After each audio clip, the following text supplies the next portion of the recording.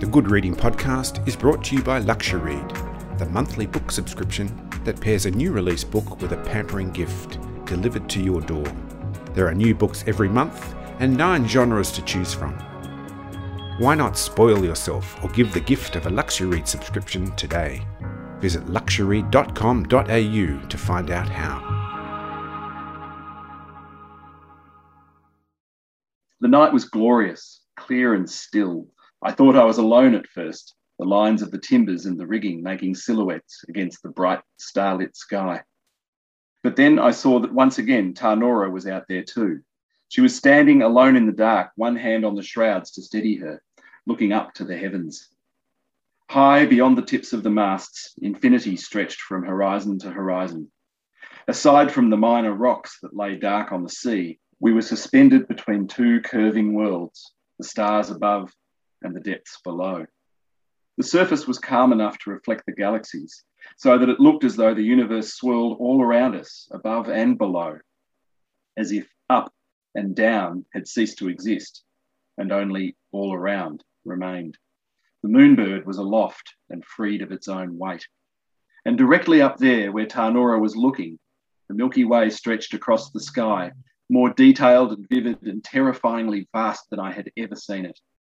I dared not breathe for fear I might distract her, might break the trance of that moment and its eternal assurance that we and our cares and our tiny boat were nothing, a floating dust mote in the stillness.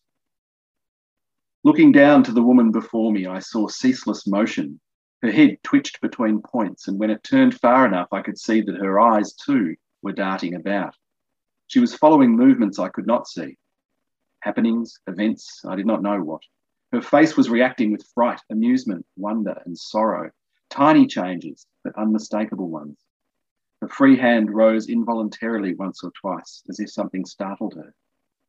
But for all my squinting and staring, I could see only the beautiful speckled stillness. She turned after a long time and strode directly to me. It was clear she knew I had been behind her all along. She looked into my eyes, as few others can do, and the stars lit her proud cheeks. "Got made up there," she said to me. She pointed a finger into the heart of the Milky Way. "Tuwera made the sun, and them stars made us. And you lot never going to unmake us." Hello and welcome to the Good Reading Podcast.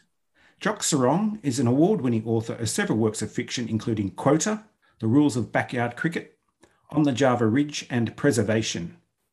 Jock's latest novel, The Burning Island, is the winner of the 2021 Historical Novel Society's Prize for Historical Fiction. And today I'm welcoming Jock to the Good Reading Podcast. Jock, great to have you here. Thanks, Greg. Congratulations on winning the 2021 Historical Novel Society's Prize for Burning Island. Thank you very much. This isn't the first award you've received, but it is the first for historical fiction. What does such a prize mean for you and for historical fiction as a whole? At a personal level, there's the prize money, obviously, which is a great help. The recognition feels really good because there's a whole variety of historical authors who I respect and admire. And just to have your work among those people's work feels like a step forward in career terms. I think that the wider importance of the award is really significant, and that is that a sponsor, which is a company called the ARA Group, have put a lot of money behind historical fiction writing in Australia. And there's lots of discussion elsewhere about the hopelessness of funding for literature and for historical fiction and other genres. And to have a private organisation put their money up and say, we value this as a form of culture and we're going to get behind it, I think is a really significant thing. And it means that other people get opportunities around the genre because of something like this happening to one person.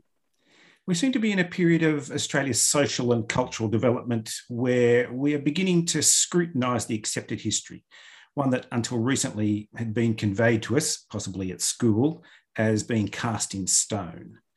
What role does historical fiction play in breaking that down? It plays an important imaginative and emotional role. If I think about the proposition you've just put, I think about it in terms of several periods. There was this long slumber, which certainly extended across my school years, wherein we thought that we had all of the base documents and we had an understanding of everything that's happened behind us, and that all that we really had to concern ourselves with was the shape of the future. There's a sort of complacency. And then you had the culture wars around the time of Windschuttle and Robert Mann and John Howard, where we were told not to be apologetic about colonialism. And I think we've now moved beyond that point into a reimagining where there are great non-fiction historians like Tom and Billy Griffiths and Claire Wright and Grace Karskens and all of these writers who are telling us more about early Sydney and early Hobart and about colonialism in a really descriptive way. It's still within the confines of non-fiction. And then, as you say, we have historical fiction writers trying to build empathy out of those nuts and bolts of history, trying to encourage readers to find an emotional understanding of the major players and to try to imagine the moral quandaries. And that can only be a really important thing. At the same time, there are federal politicians getting around saying to the community, we should only be teaching the good news of Australian history, whatever the hell the good news is. And that's just such a dangerously uncritical path to go down. So fiction has this important job in saying, try to imagine the circumstances of these people and try to imagine the rights and wrongs of what went on. Don't just accept the archive as a series of facts that you recite. Do you think historical fiction can change these entrenched opinions? Yeah, I do. I don't think any one work of historical fiction can do it, but I think the wider engagement with the morality of the way Australia was settled can do it over time, and that it requires a lot of people telling a lot of stories and a lot of people burrowing back into this source material over decades before wider attitudes start to change. But yes, I don't think that you'd embark upon the business of telling these stories if you didn't hold that belief. The Burning Island reminded me that history is really made up of the lived experience of individuals. And that's, again, something that a textbook may not be able to convey very effectively. What does the entwining of imagined characters like yours and real characters, which both are included in the Burning Island, and real historical events, what do these things bring to fiction that can help us to appreciate the history more fully? Well, I think that the first thing that comes out of that is that there's a responsibility when you write fiction that you have to be very, very careful with. Any of us who write and publish anything about Australia's history are contributing to the mass of what's understood in the future. So if we, for instance, think back to Elizabethan England, I don't know about you, but all that I know about Elizabethan England is Shakespeare. There's a whole lot more to know, but the fiction that he wrote about his time is the way that I now understand that period. And in a cumulative sense, the same thing happens with Australian history, that all of the great fiction that's been written about our past is what will become, in the aggregate, the understanding of it in 100 years' time. So any time that you go to the archive and you pluck out the bits that you want and then you make up some characters around those bits, you have a responsibility not to mislead people about the realities and about the moral questions. So when I use the source material and when I use my imagination, that I try to ensure that I am, in fact, delivering a consistent truth throughout. Although some of it's made up and some of it is allegedly the history, you can be consistent about the story that you're telling. So I had this kind of mental image that I have spoken about before, which is that I think of the known historical facts as pillars, and what I'm doing is stringing lights between them. And as long as the reader understands that transaction, I hope I'm not misleading them.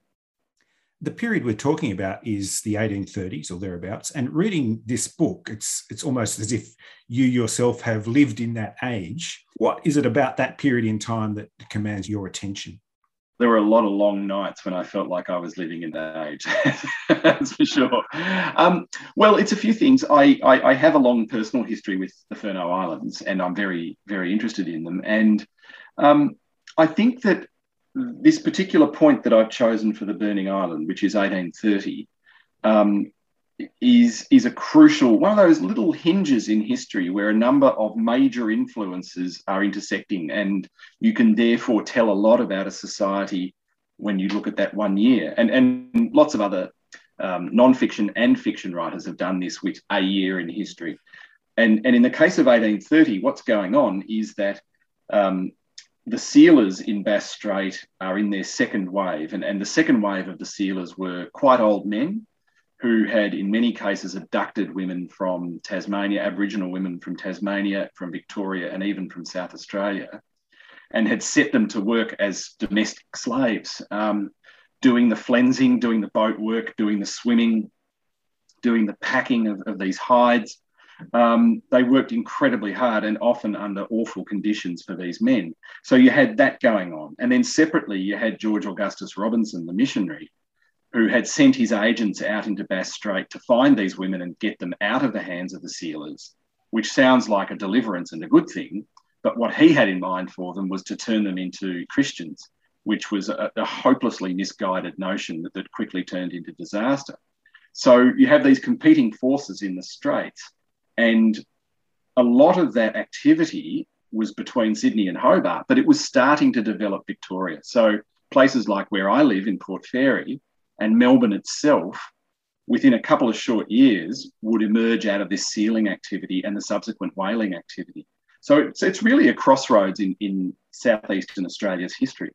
I want to talk about the characters in this book, because the characters that you've conjured up are so real and beautifully etched. The two that I have in mind, they're both female: Eliza Grayling, who's the narrator of this book, and then Taonora. Both are great observers of the world around them, and they each represent vastly different cultures in their own way. How did these two women come to inhabit your book? Well, starting with Eliza Grayling, she is the daughter of Joshua Grayling, who was the hero of the previous book, Preservation. And I started with the notion that I wanted to have a voyage into the Furneaux Islands, and I wanted it to take a structure that was something like Conrad's Heart of Darkness. In other words, a quest into the monster's lair. And what happens in Heart of Darkness and the books that went before it, like the Greek myths, Theseus, things like that, and Apocalypse Now, which came after it. The structure of that fable is that the person on the quest doesn't find the thing they were seeking. What they conventionally will find is something within themselves. So I wanted to have a hero who went through that personal journey, as well as the physical journey of voyaging into the islands. And once I thought hard about that, I wanted it to feel very, very alien to that hero. So I wanted someone who was having your classic fish out of water experience. So it's not a big step from there to say the best way to do this is to have a young woman who has lived a very, very confined existence in Sydney. She's a governess for a rich family. She has devoted all of her days to her ailing, hopeless father, who's an alcoholic who's blinded himself drinking rot gut. So she has a very, very narrow understanding of the world, but by the same token, she is an inquiring, feisty, independent person. There's a process of persuasion getting her talked into going on this voyage. She goes, she sees the world through those eyes, and she reports it to you, the reader. And hopefully the experience of that is that you see it the way she's seeing it, which is as an extraordinarily foreign, bizarre experience within a few hundred miles of Sydney. Taonora was one of those happy accidents of research where I obviously looked all over the place for all sorts of material for this story, and I was trying to read up on all of the known Palawa and Pakana people, i.e. the Tasmanian Aboriginal people who are recorded as being a part of this history. And Taonora is barely mentioned in anything that you can look up online. There's a brief Australian Dictionary of Biography entry on her. She was an Aboriginal warrior. She was born somewhere around, we think, 1800, and she was abducted and taken into the service of the settler families, people like John Batman in the northeast. She was moved around between families. She was then taken by sealers and traded between sealers like a slave. She really had a short and horrible life. But in the midst of it, she was taught to do domestic tasks for the settlers, and she was taught to use a firearm. And at one stage, she escaped and took firearms and taught other Aboriginal people to use them. And all of a sudden, you have this brief moment in Tasmanian history where the European guns were being turned back on settlers. There were other warriors out there like Tonga Longata and Kikatapola who were separate parts of similar uprisings in Tasmania. It was a very different scene to New South Wales. She was, in fact, on the run in these islands. So it didn't seem to be much of a stretch for me to say that she could be briefly on the Moonbird, moving between islands, on the run from the sealers. By the following year, by 1831, she was dead. As far as I know, there's no memorial to her anywhere in Australia. There's no other depiction of her in fiction. And I just think that's such a terrible shame, because despite what she went through, she lived a brave and defiant life, and she should be recognised. This is the second book in a trilogy that begins with your 2018 book, Preservation. Where does the final instalment take us, and when can we look forward to hearing about that? These really are 3 books about the Furneaux Islands, and in the strictest sense, they're not a trilogy because they're not sequentially following the fates of a set of characters. They're really 3 stories about the islands in which the characters overlap to some extent. And with the 3rd book, they overlap perhaps less than the first 2. This novel is tentatively called Pea Jacket Point, and it's due for release in September next year. And it's the story set in 1835, so 5 years on from the Burning Island, of what's known as the Wyballina settlement on Flinders Island. And the Wyballina settlement is where George Augustus Robinson took the surviving Palawa and Pakana peoples of Tasmania, and he placed them on this island, and he built a little sort of European model village. And he tried to turn all of these Aboriginal people into European Christians. And that exercise spanned the years 1833 to 1847. It was an abject disaster. The settlement was rife with respiratory disease. Some hundreds of people died, and the dispirited survivors were taken back to Hobart in 1847. So 47 marks the end of this 50-year period of quite intense activity in the Furneaux Islands, starting with the wreck of the Sydney Cove and ending with the closure of the settlement. And for a long time thereafter, the islands really were semi-inhabited and mostly sound asleep. So you have this strange burst of activity in colonialism, and then very, very little for another 100 years. So I wanted to explore what Wyballina was like, and there's not an easy or charming or humorous way to talk about that settlement. It was a terrible, terrible misjudgment, and it was a disaster. But it feels to me like you couldn't write historical fiction about these islands without grappling with that as a story. As I read The Burning Island, I actually felt quite ashamed about the way we've treated Tasmanian Indigenous population. But at the same time, it's also a wonderful and insightful recasting of history, as well as a deeply moving human drama. So, Jock, thank you for that experience, and thank you for joining me on the Good Reading Podcast. Thanks so much, Greg. I've been talking to Jock Serong about his latest book, The Burning Island. It's published by Text Publishing and is available at goodreadingmagazine.com.au. My name's Greg Dobbs, and thanks for listening. This Good Reading Podcast was brought to you by Luxuread. Why not spoil yourself, or give the gift of a Luxuread subscription today? Visit luxuread.com.au to find out how.